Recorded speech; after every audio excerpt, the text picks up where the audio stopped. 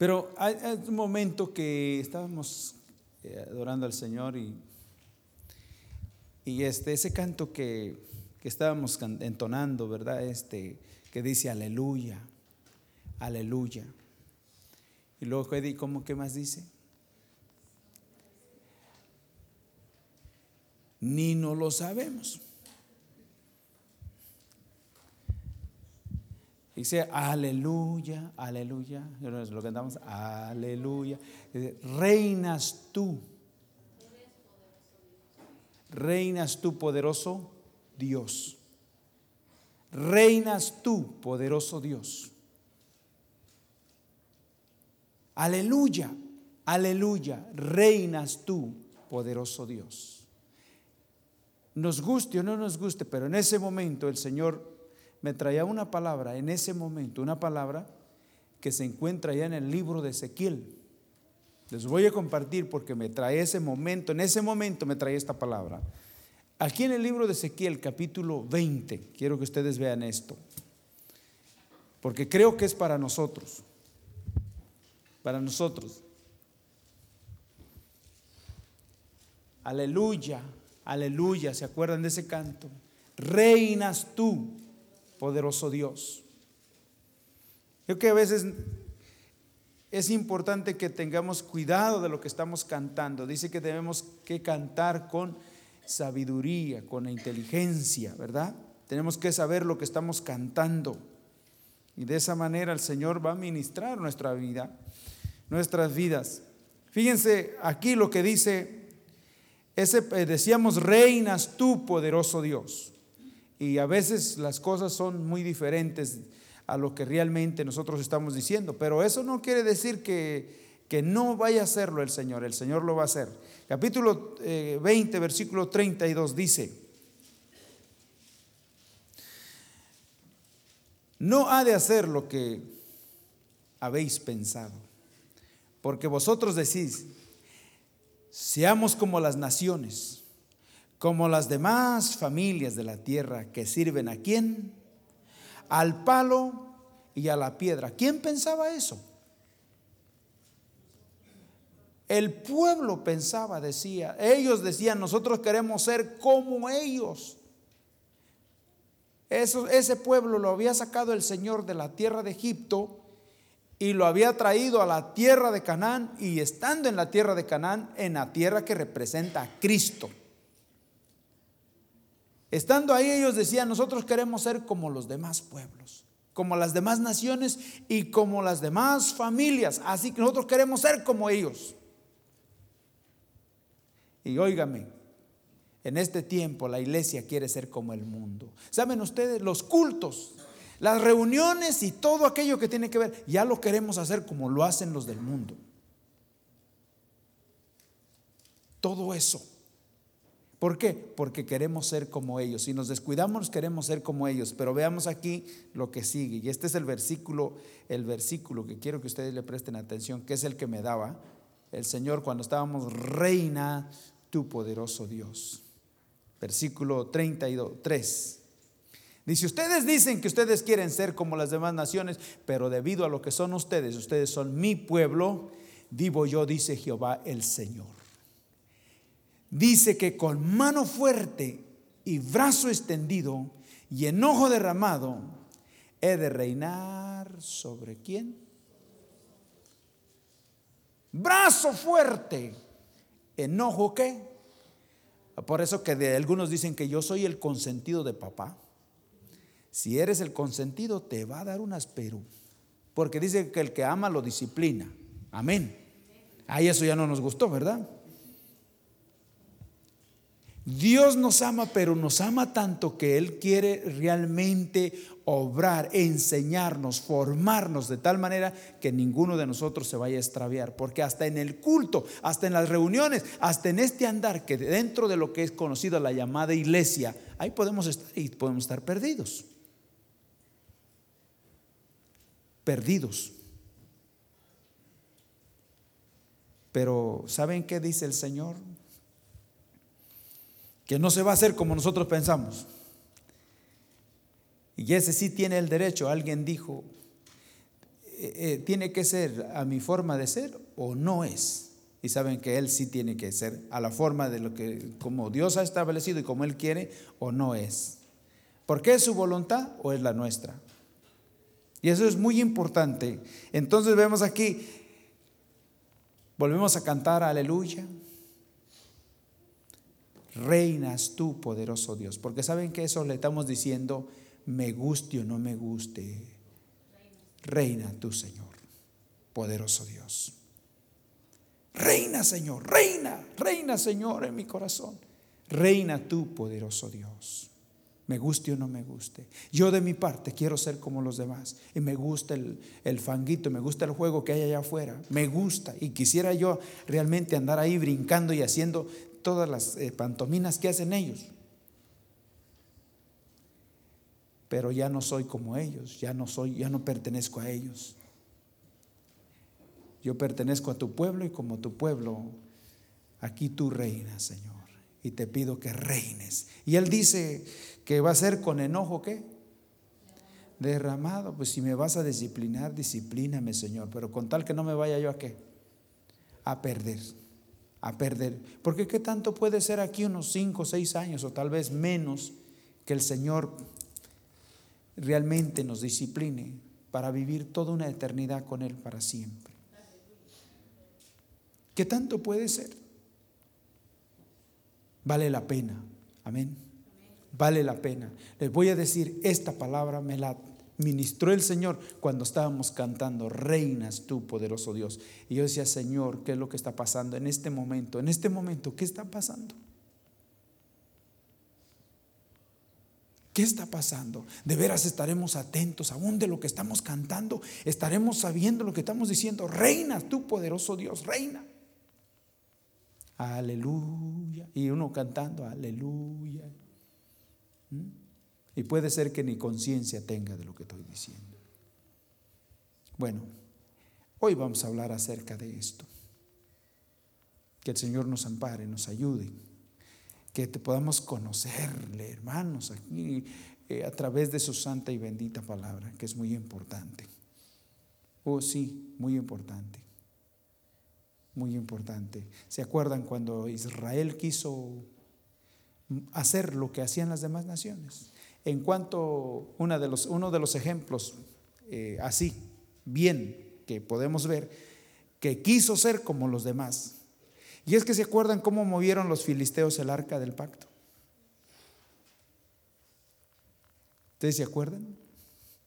¿Cómo movieron los filisteos el arca del pacto? Con una yunta de vacas.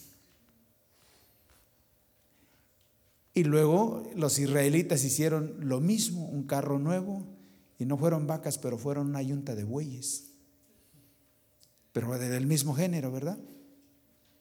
Del mismo material. Y dice que los bueyes trompezaron y Usa quiso sostener el arca y lo fulminó Dios.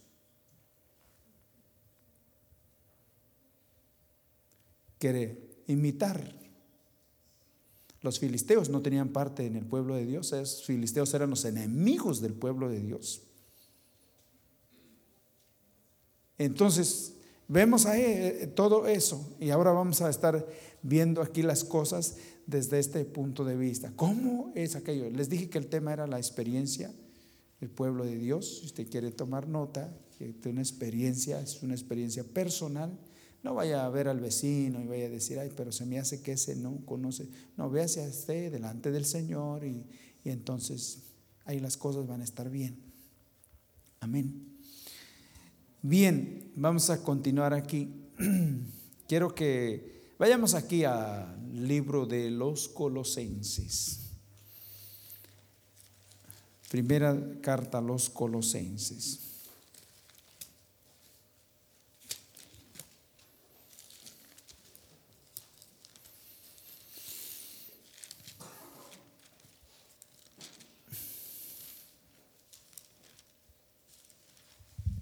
¿Lo tienen ahí?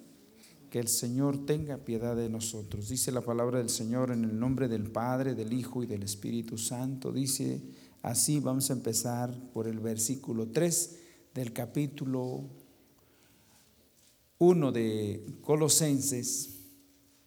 que dice así: siempre orando por vosotros, damos gracias a Dios, Padre de nuestro Señor Jesucristo, habiendo oído de vuestra fe en Cristo Jesús y del amor que tenéis hacia todos los santos, a causa de la esperanza que os está guardada, ¿en dónde? En los cielos, de la cual ya habéis oído por la palabra verdadera, ¿de quién? Del Evangelio, que ha llegado ¿hasta dónde? Hasta vosotros, así como a todo el mundo, y lleva ¿qué? Y lleva fruto y crece también en vosotros. ¿Desde qué? Desde el día que oísteis y conocisteis la gracia de Dios en verdad. Hay algo que es precioso, hermanos, y esperamos que podamos valorar lo que aquí se puede ver.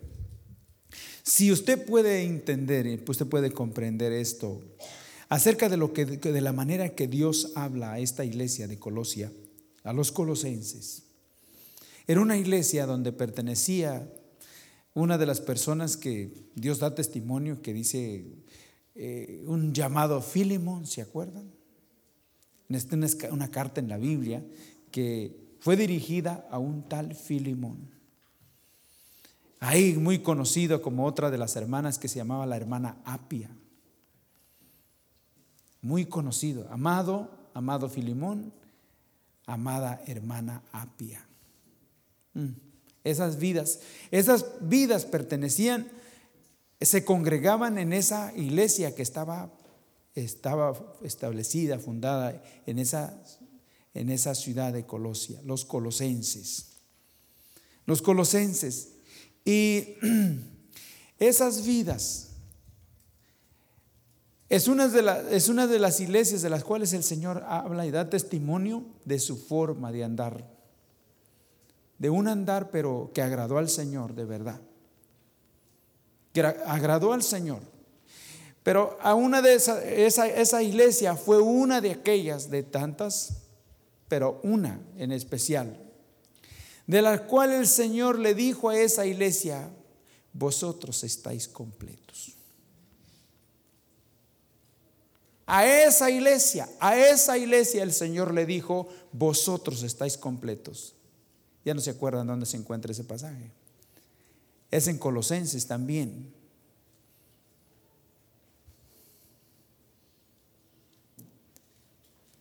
Capítulo 2, versículos 9 y 10, cuando les habla de que en Cristo habita toda la plenitud de la deidad. Y luego el versículo 10 dice: y vosotros estáis. ¿Qué quiere decir completo? Que no falta nada, que no falta nada. A Abraham le dijo el Señor: anda delante de mí y ser ¿qué? Una cosa que no le falta nada, está perfecta, está completa. Perfección. Por aquello que dice: ay, hermano, pero ¿qué espera de mí? Hermano, no, yo de usted no espero nada, ni usted espere tampoco de mí, pero del Señor. El Señor podrá hacer las cosas que nosotros no podemos hacer. Y una de las cosas que el Señor escribe, que hace de esta iglesia, y cómo vemos que le habla con la ternura que le habla a esa iglesia, porque ese era el carácter de esa iglesia. Era una iglesia tierna, era una iglesia preciosa, de tal manera que usted lee el libro de Filemón y dice de Filemón acerca de cómo su caminar, su andar, su testimonio ha venido a ser de bendición para los hermanos, de tal manera que los hermanos han sido confortados por su forma de andar.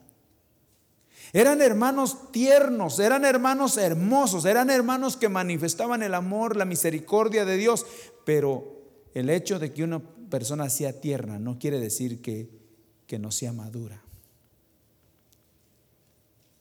Es algo que el Señor siempre está hablando a su iglesia, ¿saben? Si puede usted poner atención un poquito, es algo que el Señor dice, que su iglesia debe de ser una iglesia tierna, una iglesia llena de misericordia, de ternura, una iglesia que hermosa, pero que eso no impide que esa iglesia realmente llegue a la madurez. ¿Qué dice? Que el Señor va a levantar una iglesia gloriosa, sin mancha y ¿qué más? Y sin arruga, madura pero sin arruga. Y nosotros no conocemos eso. Nosotros conocemos que los que pasamos ya de edad se nos empiezan a ver, ¿verdad?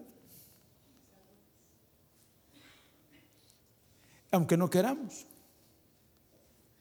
Algunos más pronto que a otros, pero ahí vamos. ¿Sí? Y nos sentimos muy contentos cuando dicen, ay, a ti no han pasado los años por ti. Que le dicen a un hermano, le dicen, oiga hermano, ¿y usted cómo le hace? Los años no han pasado. No, dice, se me han quedado todos. Pero las cosas así, el hecho de que una persona sea, ¿cómo le digo? Llena de misericordia, de bondad, una persona que llena de parte del Señor, eso no quiere decir que no sea madura. Y la iglesia de Colosia era una iglesia que de verdad manifestaba las virtudes del Señor, pero en la iglesia madura. Y aquí vemos, por ejemplo, vamos a ver tres cosas que es muy importante cuando menos en esta parte de la Escritura, tres cosas. Versículo 4, tres cosas. Habiendo oído de vuestra fe en Cristo Jesús y del amor que tenéis a todos, ¿qué? ¿Cómo ven?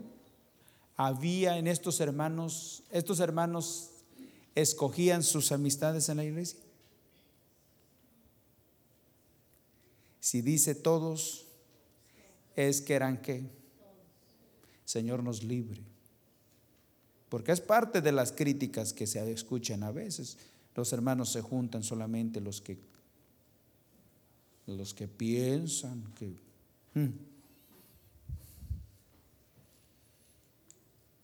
esto tiene que tener mucho cuidado.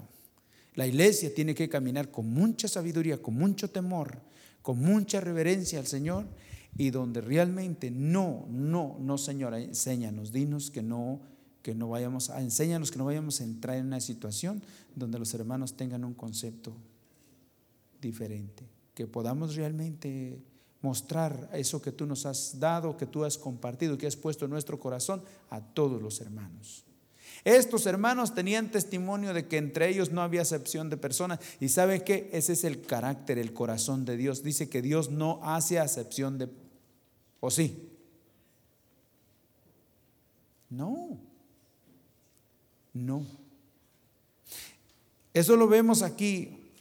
Fíjense cómo dice aquí, habiendo oído de vuestra fe en Cristo Jesús y del amor que tenéis, amor quiere decir, y de la misericordia que tenéis para con todos los santos.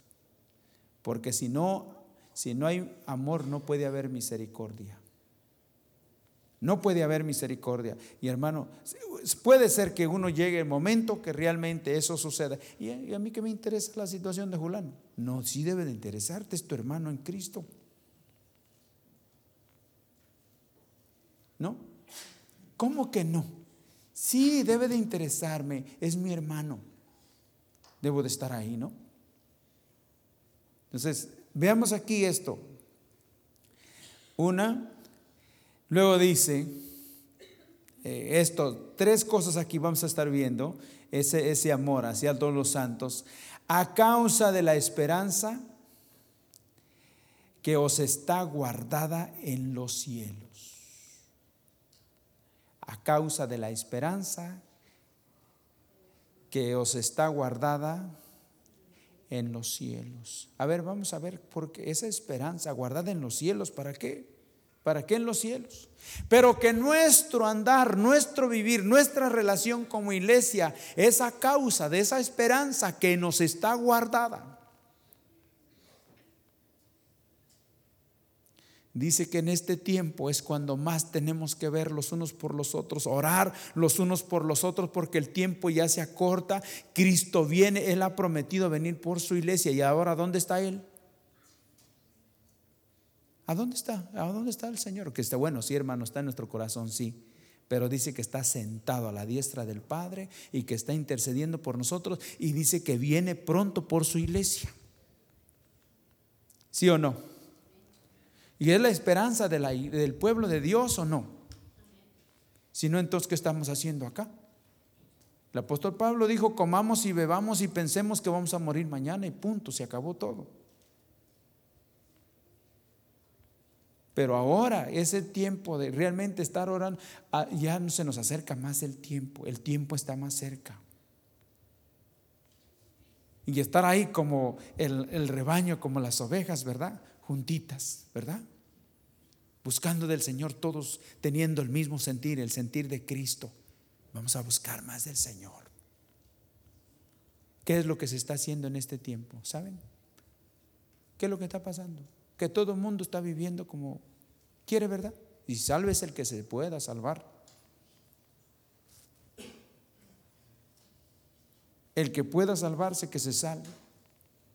No es el pensamiento de Dios, no es el corazón de Dios. Esta iglesia, vemos aquí, dice: a causa de la esperanza que os está guardada en los cielos, de la cual ya habéis oído por la palabra verdadera del Evangelio.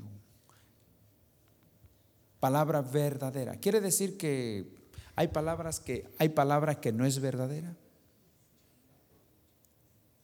Hay enseñanzas que no son verdaderas, que no vienen del corazón de Dios. ¿Saben? Hay enseñanza. Tres cosas podríamos ver aquí. Una, aquello que es verdadero, aquello que es genuino.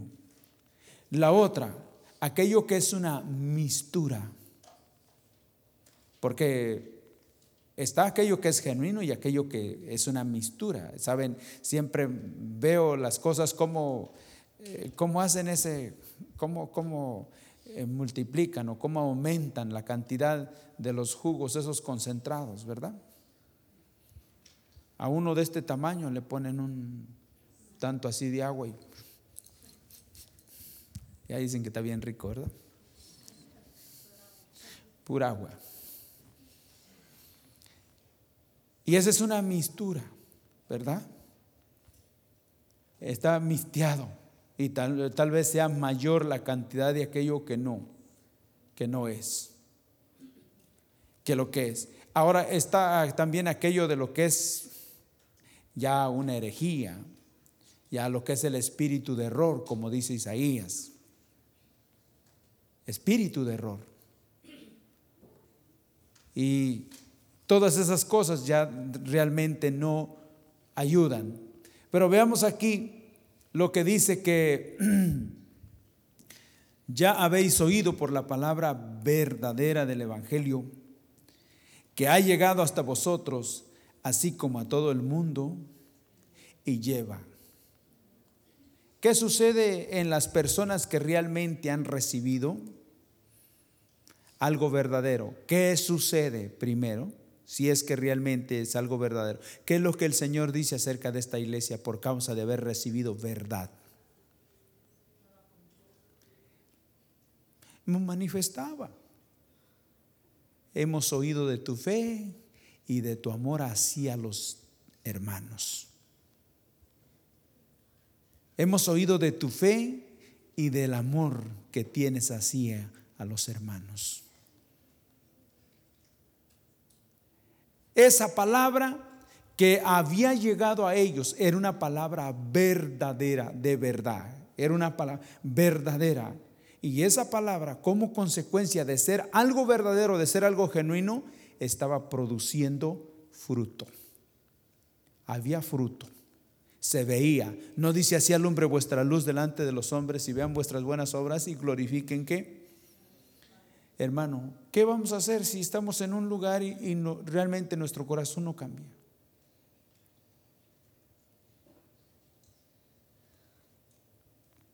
¿Qué hay que hacer?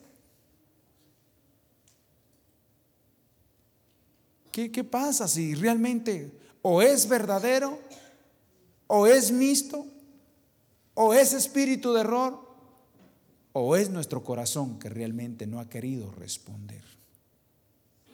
Porque algo tiene que estar sucediendo. Pero lo que sí sabemos, que dice Isaías 55, versículo 11, que dice que la palabra del Señor siempre se cumple su propósito a donde Él la envía. Y dice aquí que habiendo llegado, dice que ha llegado hasta vosotros, así como a todo el mundo, y lleva fruto y crece también en vosotros desde el día que oísteis y conocisteis la gracia de Dios en verdad. ¿Cómo descuidamos, cómo escaparemos si descuidamos una salvación tan grande? ¿Saben qué es lo que significa la salvación? Es un don de Dios, y dice que la salvación es por gracia. Dice que no es de nosotros, es un don de Dios. Y aquel que no aprovecha lo que el Señor da, ¿sabe qué? No tenemos, yo creo que entonces, tanto entendimiento. Porque eso no se puede comprar con nada, hermanos. Ni uno se puede salvar porque uno quiera salvarse. Es un regalo de Dios, y cuando el Señor lo hace, debemos de apropiarnos de ello. Y estas vidas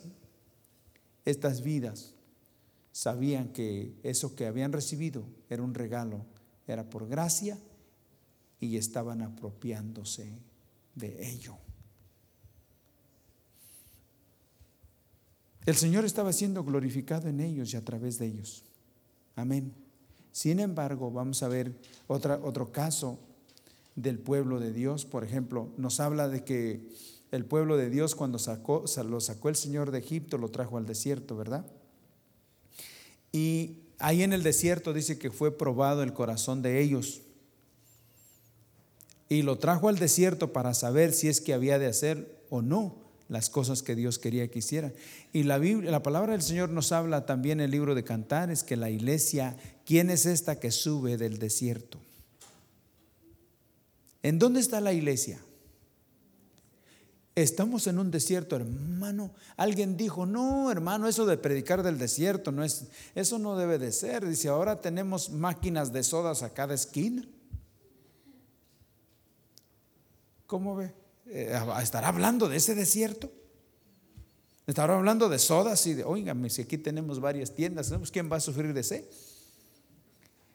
Pero podemos tener todo eso y lamentándonos, ¿saben? Hay un vacío en nuestro corazón del cual realmente está diciendo: me falta, me falta, me falta y me falta. Me falta. Vamos a ver cómo se encontraba Israel en el desierto, y cómo es que realmente ellos buscaban a Dios, de qué manera se acercaban a Dios. ¿Cómo están las cosas en este tiempo? Quiero que vayamos aquí al libro de Éxodo.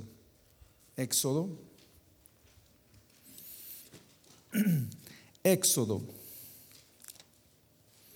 capítulo 32 del libro de Éxodo.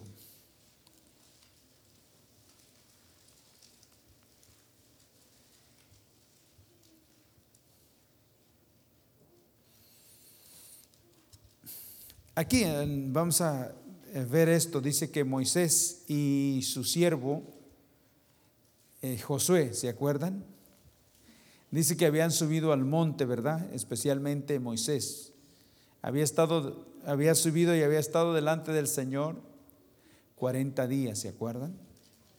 Y le dio ahí las tablas de los 10 mandamientos. Y él venía de regreso. El pueblo había estado en el desierto, siendo dirigido por Aarón, liderado por Aarón. encargado del pueblo por 40 días. Y el pueblo en 40 días se desesperó porque no veían a Moisés. Y el pueblo empezó a criticar, no porque lo apreciara tanto, pero es que ellos querían hacer su propia cosa. Y empezaron ahí los líderes a decir: ese Moisés yo creo se lo comió algún animal. 40 días y no ha regresado. Y empezaron a presionar a Aarón y a Aarón, que le gustó también la situación, porque podemos ver esto. Y empieza ahí con el verso 20, el verso 21, dice que cuando Moisés descendió y vino Aarón, versículo 21 del capítulo 32, y dijo Moisés a Aarón: ¿qué te ha hecho este pueblo, que has traído sobre él tan grande qué? Tan gran pecado. Lo que has hecho, lo que realmente has hecho, le has hecho un gran daño. Un gran daño, un gran mal. ¿Qué cosa? ¿Te has dado cuenta lo que permitiste que el pueblo hiciera? A veces se critica de aquello de los líderes que no son dados a, en otra palabra, mantienen la guarda, ¿verdad? Que no son fáciles de ser movidos o cosas así. Pero a veces también se les llama que son radicales, que son muy secos, no tienen amor, no tienen misericordia. ¿Por qué? Porque no son dados a dar su brazo a torcer así nomás por cualquier cosa. Pero saben ustedes que qué bueno cuando hay alguien así, porque el Señor nos favorece. La palabra del Señor nos habla en el Proverbios 29 versículo 18, que el pueblo sin profecía se desenfrena, sin palabra se desenfrena. Y nosotros tenemos una naturaleza que es muy dada al desenfreno. Y aquí vemos que Moisés le dice a Aarón: ¿qué te hizo el pueblo para que le hayas hecho este tan gran pecado? Tan gran pecado. Y dice aquí la palabra del Señor, versículo 22, es un pasaje conocido, pero esperamos que aquí el Señor nos enseñe algo. Y respondió Aarón: no se enoje mi Señor, tú conoces al pueblo que es inclinado. ¿A quién? Al mal. Vamos a ver algo ahí, hermanos. Primero, que Aarón dice: no se enoje mi Señor. Hace cuenta que era Moisés el que estaba enojado. Porque cuando el celo es de Dios, se piensa que es el celo del hombre, pero no es así. Quería decir: no se enoje mi Señor. No. El que estaba con Moisés tenía el celo de Dios, pero el que estaba a disgusto no era Moisés, era Dios. Era Dios. Y una de las cosas que dice aquí Aarón, que es algo muy cierto, y noten esto, hermanos, noten esto, aquí que respondió Aarón: no se enoje mi Señor, tú conoces al pueblo que es inclinado al mal. Cuando habla de pueblo, ¿se imaginan ustedes que dice que el pueblo es inclinado a qué? Al mal. Cuando habla de pueblo, no está hablando de las naciones, no está hablando de los gentiles, no está hablando de los que no conocen del Señor, no está hablando de aquellos que no han recibido a Cristo. Está hablando de aquellos que tienen a Jesucristo como su Salvador personal, que son los únicos que Dios reconoce como mi pueblo. Somos pueblo adquirido por Dios. Somos pueblo, somos una nación santa, somos un linaje escogido, un real sacerdocio. ¿Verdad que sí? Somos pueblo. Y aún siendo pueblo, dice que el pueblo es inclinado. ¿Qué sería cuando no éramos pueblo? ¿Ya se dieron cuenta cómo seríamos? Si ahora que somos pueblo y que Cristo está en nosotros, nuestra naturaleza es inclinada ¿a qué? Por aquello que luego se dice que no, que yo no soy tan malo, yo soy bueno, soy buena persona. Ahora que somos pueblo de Dios, ¿saben? Ahora que somos pueblo de Dios, yo totalmente soy diferente. Qué bueno fuera que realmente fuéramos totalmente diferentes, pero sabemos que no es así, que es un proceso. El pueblo de Dios, vemos aquí, tú sabes que el pueblo es inclinado. Ya habían salido de Egipto. El Señor los había sacado con mano fuerte, con mano poderosa. Están en el desierto y ahora todavía es un pueblo inclinado. Dice la palabra del Señor que nosotros como hijos de Dios y como pueblo de Dios, dice que nuestra carne y el espíritu tiene una lucha todos los días. Una lucha, la carne y el Espíritu Santo. Y que cada uno quiere hacer lo que necesita hacer. El Espíritu Santo quiere hacer la voluntad de Dios y la carne quiere hacer nuestra voluntad, ¿verdad que sí? Y hay una lucha. El pueblo, este pueblo, tú sabes que el pueblo está inclinado.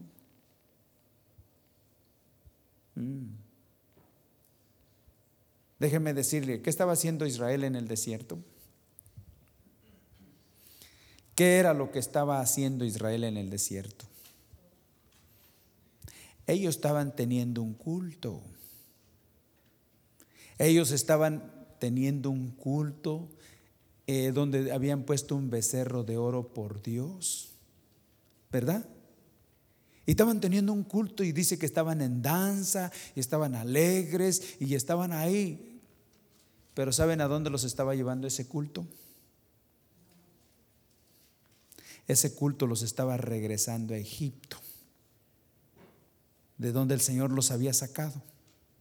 Ese culto los estaba regresando a Egipto, de tal manera que cuando ellos busquémonos un líder que nos vuelva, un Dios que nos lleve ¿a dónde? A Egipto, que nos lleve de regreso a Egipto.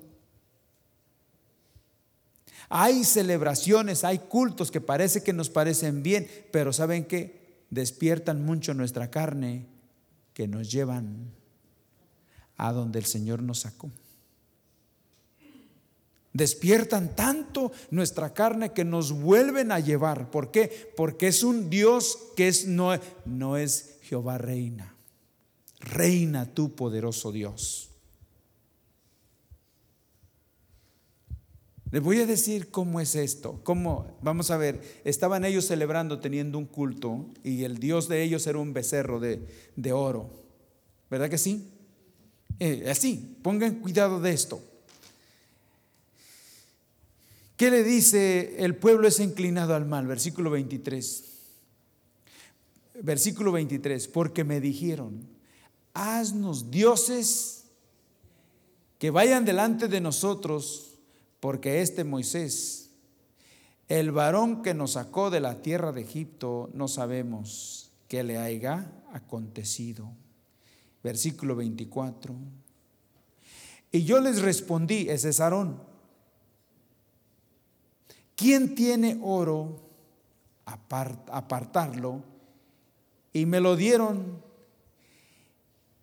y eché en el fuego y salió ¿qué? Yo les dije, quien tenga oro, que me lo traigan, apártenlo. Y lo que yo hice, que eché el oro en el fuego y salió este becerro. ¿Qué les parece eso? Se me hace muy infantil, ¿no? ¿Quién le iba a creer tal cosa? Ese es como un niñito que se está aventando una mentira, ¿verdad? Y luego hasta decimos, no está diciendo la verdad. No. Porque lo que está diciendo, no, es como el que quiere echar mentiras y no sabe echar mentiras, luego lo agarran en la primera. Hay gente que sabe echar mentiras, ¿saben? Que tiene un espíritu de mentira que le salen mientras está. Y hay personas que no, a la primera nos detectan que dicen que están echando mentira y te agarran, ¿verdad? Ay, no sé ni echar una mentira. ¿Saben eso? Pero aquí cuando hablamos de Aarón, que dice que yo solamente tiré esto y salió ese becerro y luego rendimos culto.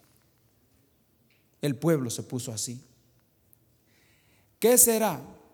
¿Qué será, amados hermanos? Que cuando se trata de el culto, cuando se trata de buscar al Señor, cuando se trata de hacer algo para el Señor, que muchas de las veces no tenemos ni el mínimo conocimiento de lo que deberíamos de hacer para estar delante de Dios, de tal manera que hacemos cosas que no se nos creen de verdad.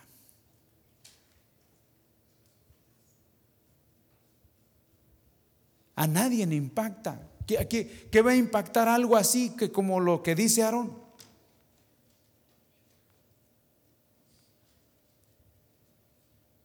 Y empieza la situación ahí. Empieza Moisés a decirle por qué las cosas y Aarón, y empieza ahí, como quien dice, el conflicto de discutir y no llegar a ninguna cosa. A veces así estamos como cristianos. Bueno, ¿y tú por qué esto? ¿Y tú por qué el otro? En esta semana hablaba yo con una persona y le preguntaba yo por ciertas personas que conozco. Le digo, la familia así, ¿qué me dice de ella y todo eso? Dice, no tengo comunión con ella. Ah, no. ¿Y eso? ¿Por qué pertenecen a una organización y yo pertenezco a otra? ¿Qué sucede? No, ellos son del norte, yo soy del sur. ¿Y por eso no hay ninguna relación? No. Ay, ¿por qué? Porque yo entre más crezco yo, más les veo sus errores. Y le digo, bueno, pues está bien, le digo, pero creo que cuando se crece es cuando menos problemas hay. Dice, yo no le entiendo a usted. Le digo, sí, bueno, tal vez no me entienda, pero le digo, usemos un ejemplo. En una familia, cuando todos somos niños, pues ahí cada quien hace lo que quiere y nos peleamos y salimos en desacuerdo, nos quitamos los juguetes y todo, y todos haciendo un desastre. Pero cuando empiece a crecer uno más que los otros, los chiquitos quedan a cargo del grande. Y el grande los cuida y los enseña y les dice así, hijitos, y les empieza a enseñar a trabajar, cómo ganar el sustento. Así somos los hijos de Dios. Cuando una persona madura cuida de los otros y los enseña y está con ellos y los entiende, que en su ignorancia los entiende porque sabe que no conocen todavía las cosas como deberían de conocer, y se queda con ellos y empieza ya a trabajar con ellos. No, según mi seminario eso no es bueno. Entonces, cosas, hermanos. Y empezamos ahí a hablar cosas que no entendemos. Pero no es aquello que realmente lleguemos a entendernos los unos a los otros, sino aquí había este problema y unos celebraban de una manera y unos estaban pensando una cosa y otros otra. Y está Moisés y los líderes. Y no llegaban a un acuerdo. ¿Por qué? Porque cuando el hombre pretende solucionar los problemas, no se solucionan, porque el hombre no puede solucionar los problemas. El hombre está expuesto a causar más problemas. Cuando nosotros queremos solucionar un problema, nosotros causamos otro problema. Pero cuando no somos nosotros, que es el Señor, primero es el Señor. Entonces aquí vemos una cosa, vemos qué hizo Moisés en medio de la discusión, todo aquello que estaba sucediendo. ¿Qué hizo él? Vemos aquí esto. Versículo 25. Y viendo Moisés que el pueblo estaba ¿qué?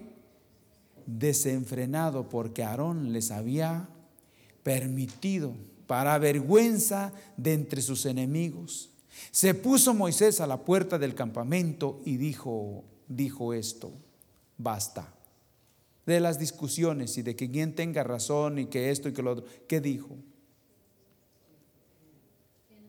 ¿Quién está por Jehová? No es aquello, no es lo que yo he aprendido, lo que yo he enseñado. No. ¿Quién está por Jehová? Para arreglar las cosas se tiene que ir a aquel que puede enderezar lo torcido.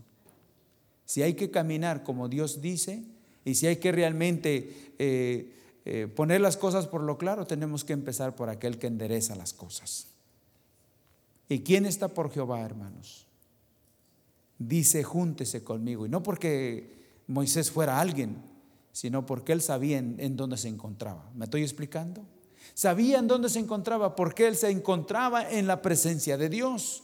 Había bajado del monte, había estado con el Señor 40 días. Dios le había dado mandamientos. Y él sabía que estaba en las manos del Señor. ¿Saben? Dijo: y si nadie se junta conmigo, pues ni modo. Pero ¿quién está por Jehová? No es cómo haya realmente recibido y lo que quiera hacer. La pregunta es cómo lo quiere hacer. ¿Quién está por Jehová? ¿Quién está por Jehová? El pueblo estaba en el desierto, estaban celebrando un culto, pero un culto que los llevaba atrás. Busquémonos dioses que vayan delante de nosotros para que nos lleven a Egipto.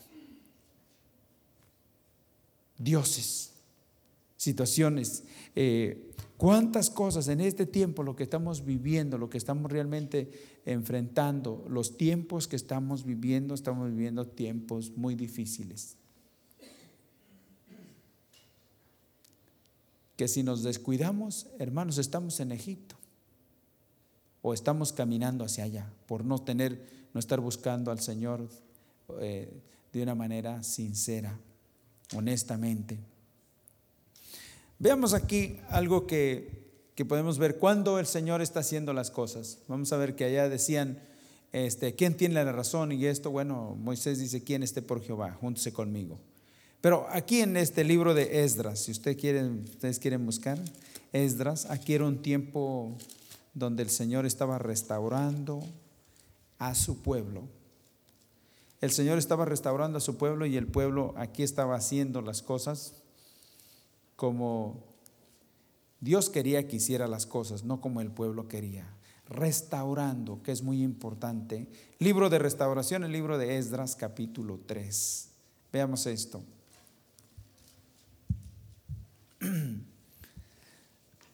Capítulo 3, versículo 1, que dice: cuando llegó el mes séptimo, estando los hijos de Israel ya establecidos, palabra clave, estando los hijos de Israel ya establecidos en las ciudades, se juntó el pueblo como un solo hombre. ¿En dónde? En Jerusalén, porque ahí era el lugar donde subían para ofrecer sacrificios al Señor, donde se congregaban para estar delante del Señor. Entonces dice aquí que estando Israel ya establecido, palabra clave, ya establecido. Versículo dice que se juntó como un solo hombre en Jerusalén. Versículo 2. Entonces se levantaron Jesúa, hijo de Josadad, y sus hermanos los sacerdotes, y Zorobabel, hijo de Salatiel, sus hermanos, y edificaron el altar del Dios de Israel para ofrecer sobre él holocaustos, como está escrito ¿en dónde? En la ley de Moisés, varón. Ellos se juntaron. Vamos a ver ahí, y dice que hicieron un altar, edificaron altar del Dios de Israel para ofrecer sobre él holocaustos, como estaba ¿qué? Escrito. Eso no era como lo que pasó con Aarón. Estaban rindiéndole culto a un Dios que solamente había echado el oro en el fuego y había salido ¿qué? Eso era muy fácil. y no se podía creer que hubiese acontecido de esa manera. Aquí estos que estaban siendo restaurados y querían hacer la voluntad de Dios, estos escudriñaban y buscaban de qué manera había estado establecido a través de la palabra de Dios cómo llevar a cabo los cultos, cómo depender de Dios, cómo poder alabar al Señor, cómo poder bendecir al Señor. Y lo veamos aquí, esto que sucedió aquí. Dice: edificaron altar al Dios de Israel para ofrecer sobre él holocaustos, como está escrito en la ley de Moisés, varón de Dios. Y luego dice: y colocaron el altar sobre su base, porque tenían que miedo de los pueblos de la tierra, y ofrecieron sobre él holocaustos. ¿A quién? Estos ofrecieron esos holocaustos, esos sacrificios a Jehová. No era ni a ellos, no es lo que me gusta, no es para algo así, un becerro de oro, no, es para no es lo que nos gusta. El pueblo, ¿qué dijo Aarón? Es que esto es lo que el pueblo quería. El pueblo quería que se hiciera esto. ¿Y qué sucedió? Y yo le dije que procediera. El pueblo quería esto, el pueblo quería esto.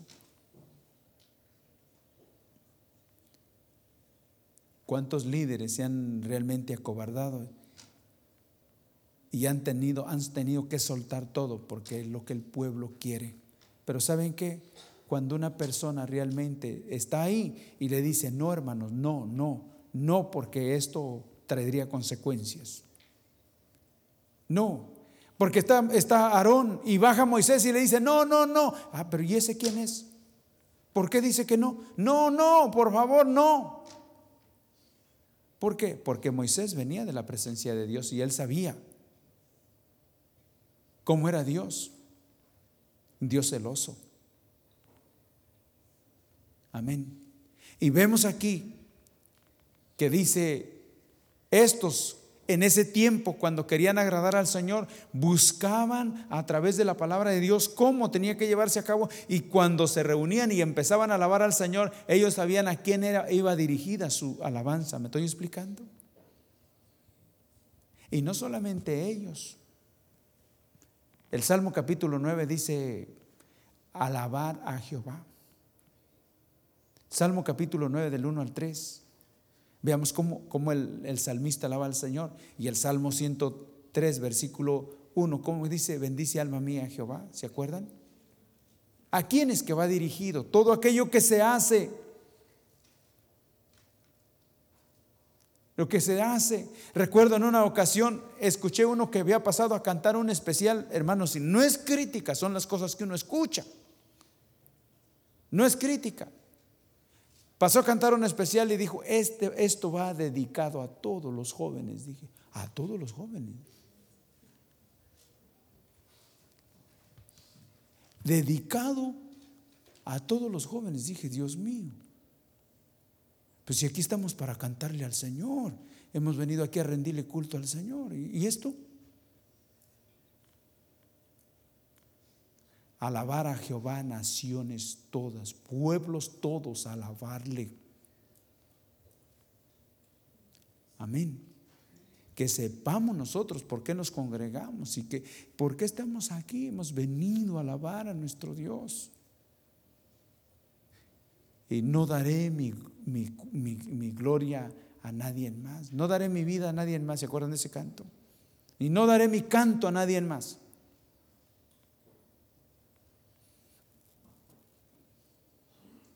Luego dice aquí, continúa diciendo, versículo 3: y colocaron el altar sobre la base, sobre su base. Dice: porque temían temían de los pueblos de la tierra, y ofrecieron sobre él holocaustos a Jehová. Holocaustos por la mañana. ¿Y qué más? Y por la tarde. Y celebraron asimismo la fiesta solemne de ¿qué? De los tabernáculos, como está escrito. y holocaustos cada día por orden conforme al rito, cada cosa en su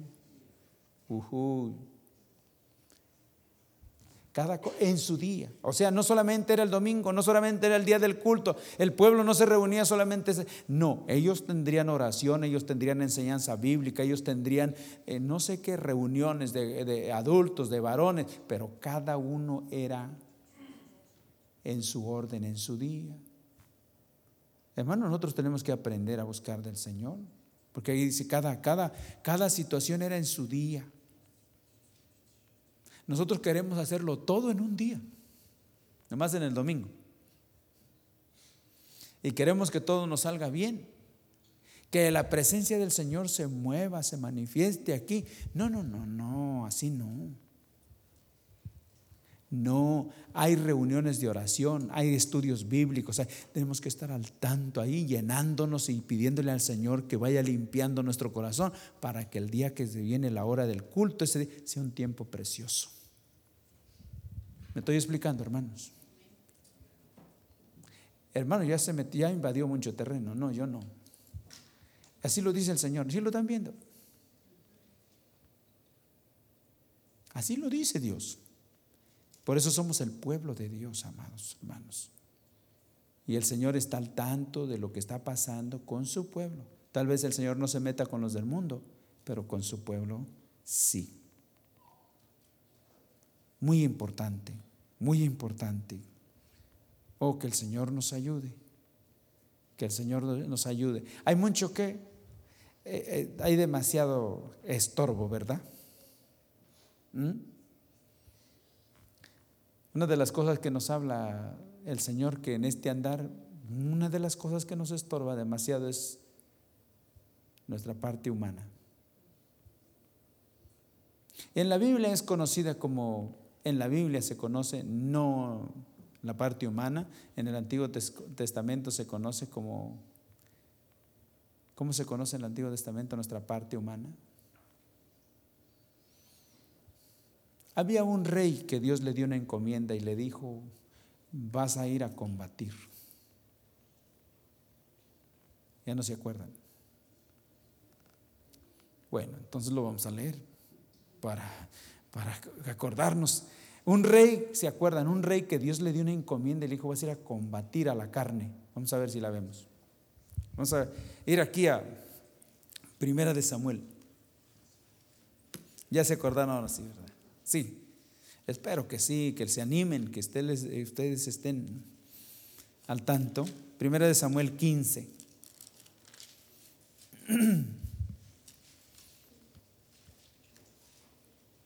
En este andar, pues nuestra parte, nuestro yo nos estorba muchísimo. Nuestra parte humana nos estorba muchísimo.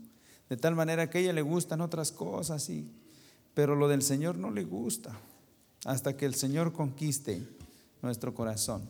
Capítulo 15, versículos del 1 al 3 que vamos a estar viendo aquí. Dice: después Samuel dijo a Saúl: Jehová me envió a que te ungiese por rey sobre su pueblo Israel.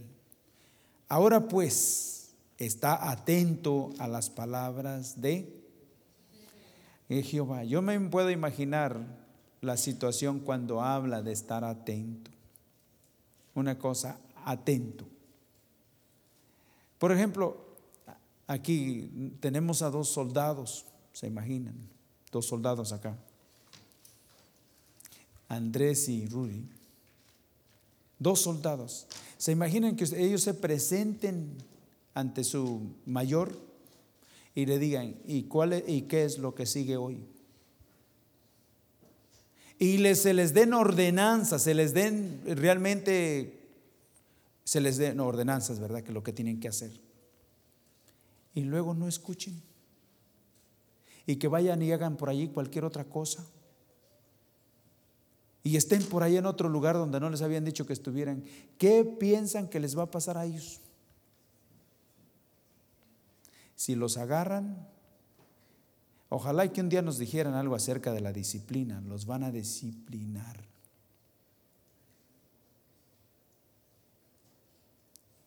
una disciplina y bien y sin pasárselas por alto. Y nosotros tenemos a un Dios que es tan bueno que queremos hacerlo como nosotros queremos y que no nos pase nada. ¿Cómo ven? Si cada desobediencia trae consecuencia. Consecuencia. Y no estamos hablando de un hombre, estamos hablando de que es un soldado diga, pues son tantas horas en la cárcel. O se le prive de esto y ya lo sacan y ya pasó. Pero nosotros acá, dice que si fallamos al hombre, el hombre nos arregla, pero si fallamos con Dios, dice, ¿quién nos va a arreglar? Al menos que nos arrepintamos. Amén. Entonces veamos esto aquí. Le dice, ahora pues está atento a las palabras de Jehová. Es tan importante esto. ¿Por qué? Porque va a hablar el Señor. Versículo 2. Así ha dicho Jehová de los ejércitos: yo castigaré lo que hizo Amalec a Israel al oponérsele en el camino cuando subía ¿de dónde?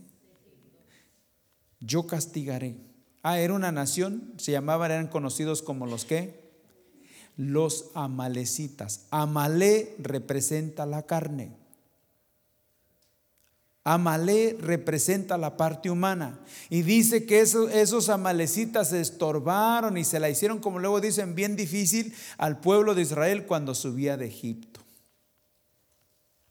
Y Dios tomó nota de ello y le dice a Saúl: vas a ir a destruirlos, porque lo que hicieron se pasaron de la mano. Cuando mi pueblo estaba débil, cuando estaba en el desierto, cuando estaba realmente para crecer y ir hacia adelante y conocerme, ellos estorbaron.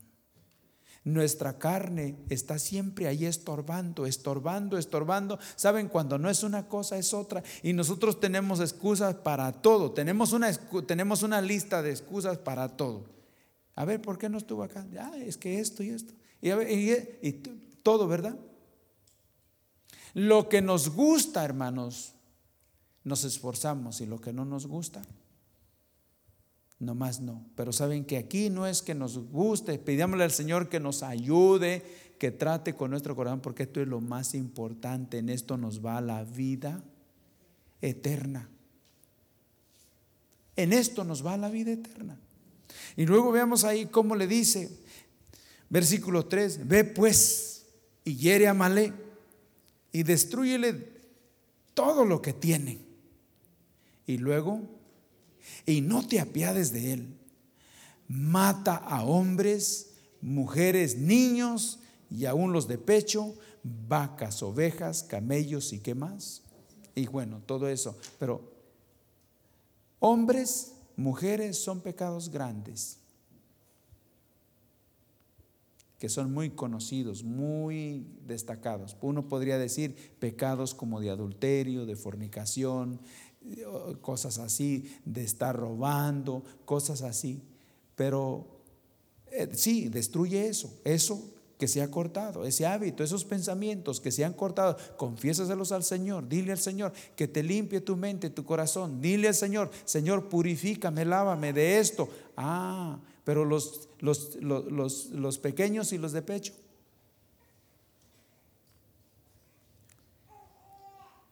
son pecados que a veces ni en cuenta tomamos.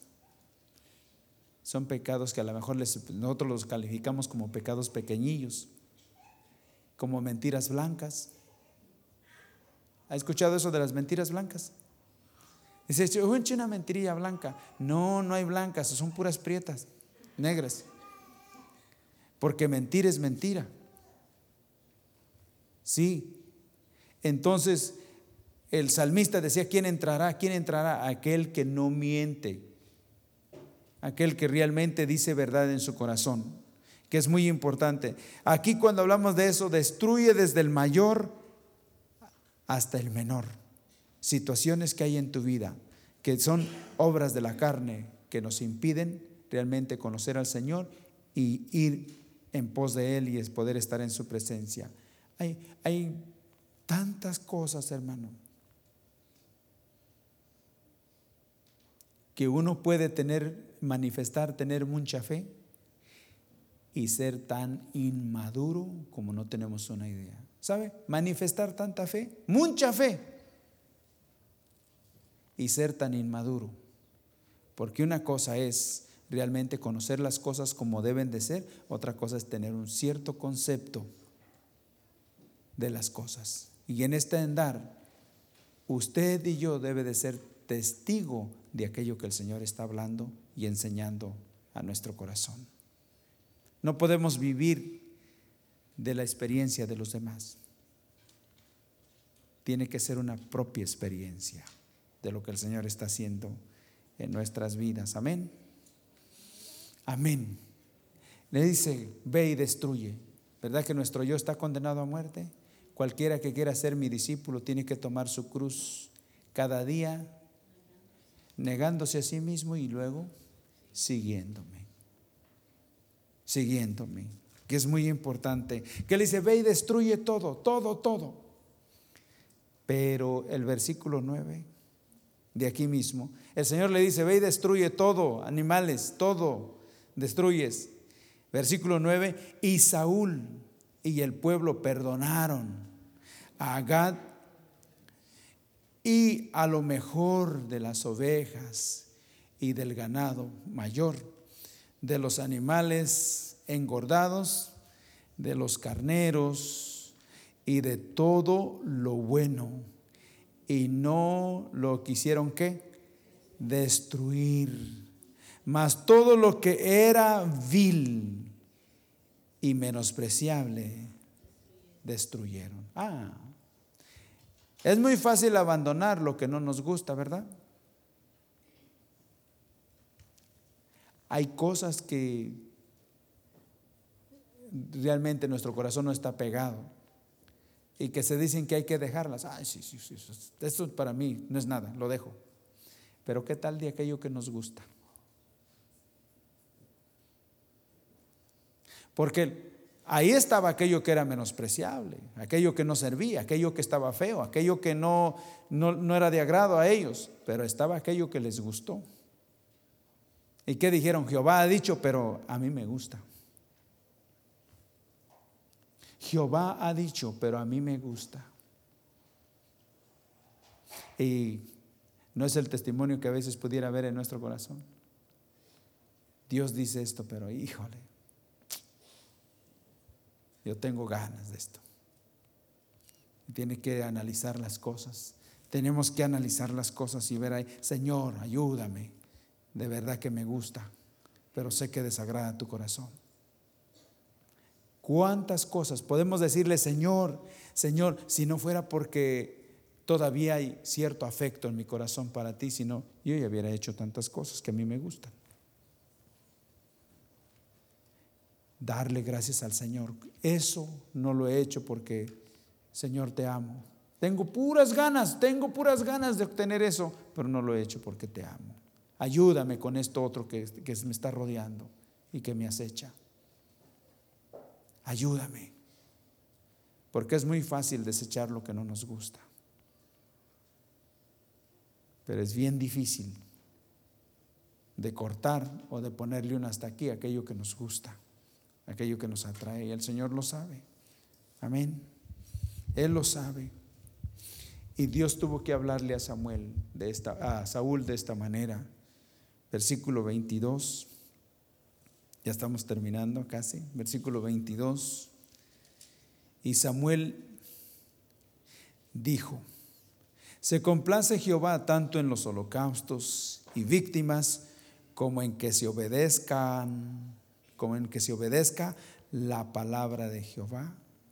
Ciertamente el obedecer es mejor que los sacrificios, y el prestar atención que la grosura de los carneros.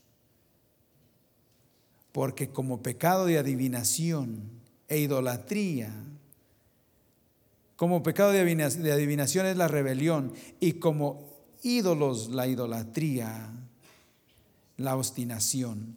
Dice: por cuanto tú desechaste la palabra de Jehová, Él también te ha desechado para que no seas. Él ya no era rey, ¿verdad? Ya no era rey. Porque había desobedecido la palabra de Dios. Y dice, por cuanto desechaste la palabra de Jehová, ya no eres. Para que no seas, ¿qué? Te ha desechado para que no seas rey. Uno en desobediencia y todavía anda diciendo, ay, que no, yo soy rey y sacerdote. ¿Y el Señor qué dirá? Y que nosotros somos los reyes y en desobediencia y andas haciendo la propia cosa y yo todavía soy rey. Y el Señor dice, no, tú ya no eres, porque de qué tiempos me desobedeciste. Si no has querido obedecer, no has querido entrar en el orden, no eres. No eres. Se puede ver cuando alguien realmente, ¿verdad que sí? Porque es un proceso. No, hermanos, no. Sí hay cosas que se nos ven, pero es un proceso. El Señor nos está enseñando cada día y nos está llevando hacia adelante. Y vemos aquí algo más que sucedió. Entonces Saúl dijo a Samuel, yo he pecado, pues he quebrantado el mandamiento de Jehová y tus palabras. ¿Verdad que qué dice?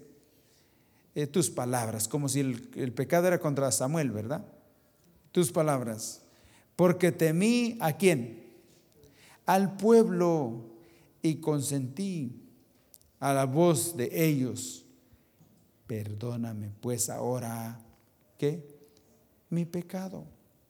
Yo quise agradar al pueblo, yo temí al pueblo y dejé que el pueblo hiciera lo que quiso. Aarón también tuvo temor al pueblo y dejó al pueblo que hiciera lo que quisiera. Moisés bajó y dice, no hagan eso.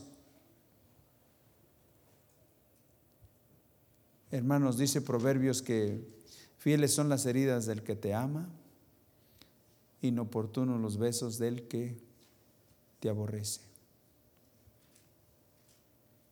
Fieles son las heridas del que te ama, inoportunos los besos del que te aborrece.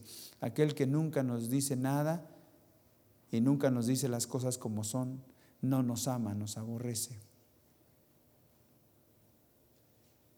Si usted tiene a sus hijos y los ve que andan mal y nunca les dice nada, usted no ama a sus hijos. Porque usted sabe para dónde van sus hijos, van a ser destruidos. Usted sabe en dónde puede parar sus hijos, en el panteón o en la cárcel. Entonces, cuando usted ama a sus hijos y cuando los ve que andan mal, aunque le duela a usted, tiene que decir, siéntate, quiero que por un momento me escuches. No quiero oírte, por un momentito, mi hijo, por un momentito. Te voy a decir solamente algo. Lo que estás haciendo, te lo aseguro, que no es para un buen futuro. Porque de la manera que estás caminando, no puede terminar en algo bueno. Y decir las cosas como son es muy importante. Mi papi no me quiere, pues así lo tomará, pero realmente no es así. Y Dios nos ama de tal manera que nos clarifica las cosas a través de su palabra, ¿verdad que sí? Y Él nos dice cómo tenemos que caminar. Eso no quiere decir que nos va a gustar, muchas de las veces no nos va a gustar, pero es lo mejor para nosotros. Amén. Porque Él nos ama. Él nos ama. Y siempre nos va a hablar como Él quiere hacernos llegar su palabra. Dice aquí que el arrepentimiento de Saúl fue un arrepentimiento entre comillas, porque confesaba su pecado al hombre y no a Dios. ¿Se acuerdan que Judas le pasó lo mismo? Él fue a los sacerdotes y dijo, yo realmente he pecado porque entregué a un hombre que es verdaderamente justo. Y los sacerdotes le dijeron, ¿y nosotros qué?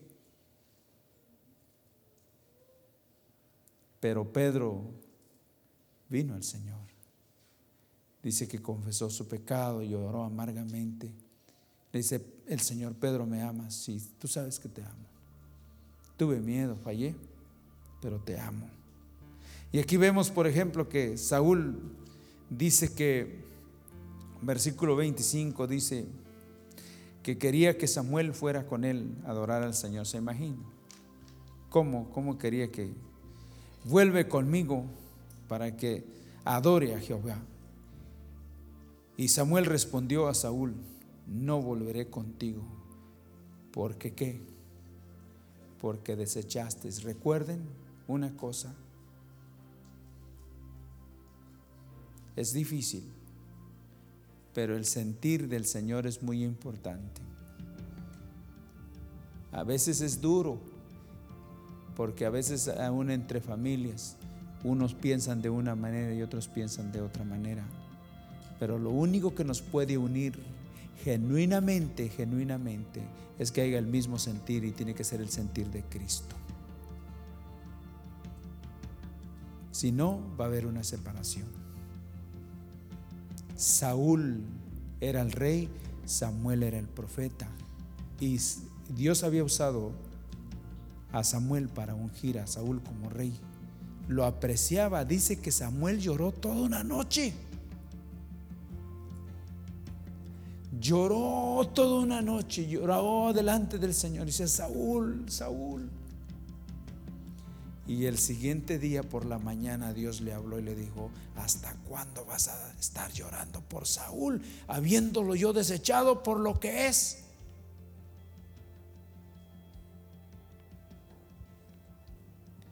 Hay cosas, hermanos, que cuando se quiere realmente vivir la voluntad de Dios, nos separan. Nos separan. Y dice la palabra del Señor que Samuel se separó de Saúl. Y ustedes ya saben, han leído que Saúl quiso jalarlo de su capa, como decir: ahora es lo que yo digo, y se rompió el manto. ¿Se acuerdan de eso? Y inmediatamente le dijo: se ha rompido, ahora sí acabaste. Y qué tremendo ha de ser cuando el Señor realmente desecha. Qué difícil ha de ser cuando uno sabe que Dios no está a favor de uno. Qué difícil, qué difícil. ¿Alguien podrá sentirse valiente que sabe que Dios no está con él, que no está de su parte? Se podrá sentir valiente y decir: no me importa, yo no necesito a Dios. Puede decir, pero realmente necesitamos a Dios, necesitamos al Señor, ¿sí o no? Lo necesitamos para que Él haga lo que realmente está incompleto en nuestra vida. Personalmente lo necesitamos, nuestra casa lo necesita, nuestros hijos, y aún los hijos de nuestros hijos necesitan al Señor. Sí, que sepamos realmente cómo acercarnos a Dios y cómo buscar del Señor. No es ahí nomás, así como se va un culto, cómo acercarnos a Dios así nada más y de repente hacer cosas que no tienen ni sentido. Como lo que decía Aarón: ahí nomás tiré y se hizo, ¿verdad? ¿Quién iba a creer eso? Que entendamos lo que estamos haciendo, amados. Amén. Que el Señor nos ayude. Que el Señor nos ayude. ¿Qué sabe acerca del Señor? ¿Qué sabe usted acerca del Señor? Y de esa manera poder acercarse a Él. Todo aquello de la manera que el Señor ha establecido las cosas. Cómo tenemos que acercarnos a Él. Amén. Ese canto, no se les olvide: Jehová reina. Reinas tú, poderoso Dios. No me gusta a veces como la manera que me hablas, pero reina tú, Señor. Reina. De todas maneras dice que con brazo fuerte y con enojo derramado vas a reinar. Así que mejor yo me rindo a ti. Me rindo a ti, yo te necesito. Vamos a ponernos en pie. Que el Señor tenga misericordia de nosotros. Gracias por escuchar nuestra grabación de Pacto de Gracias, Campos, Arkansas. Para más información, visítanos en nuestras páginas web, pactodegracia.org.mx y facebook.com/Pacto de Gracia Warren.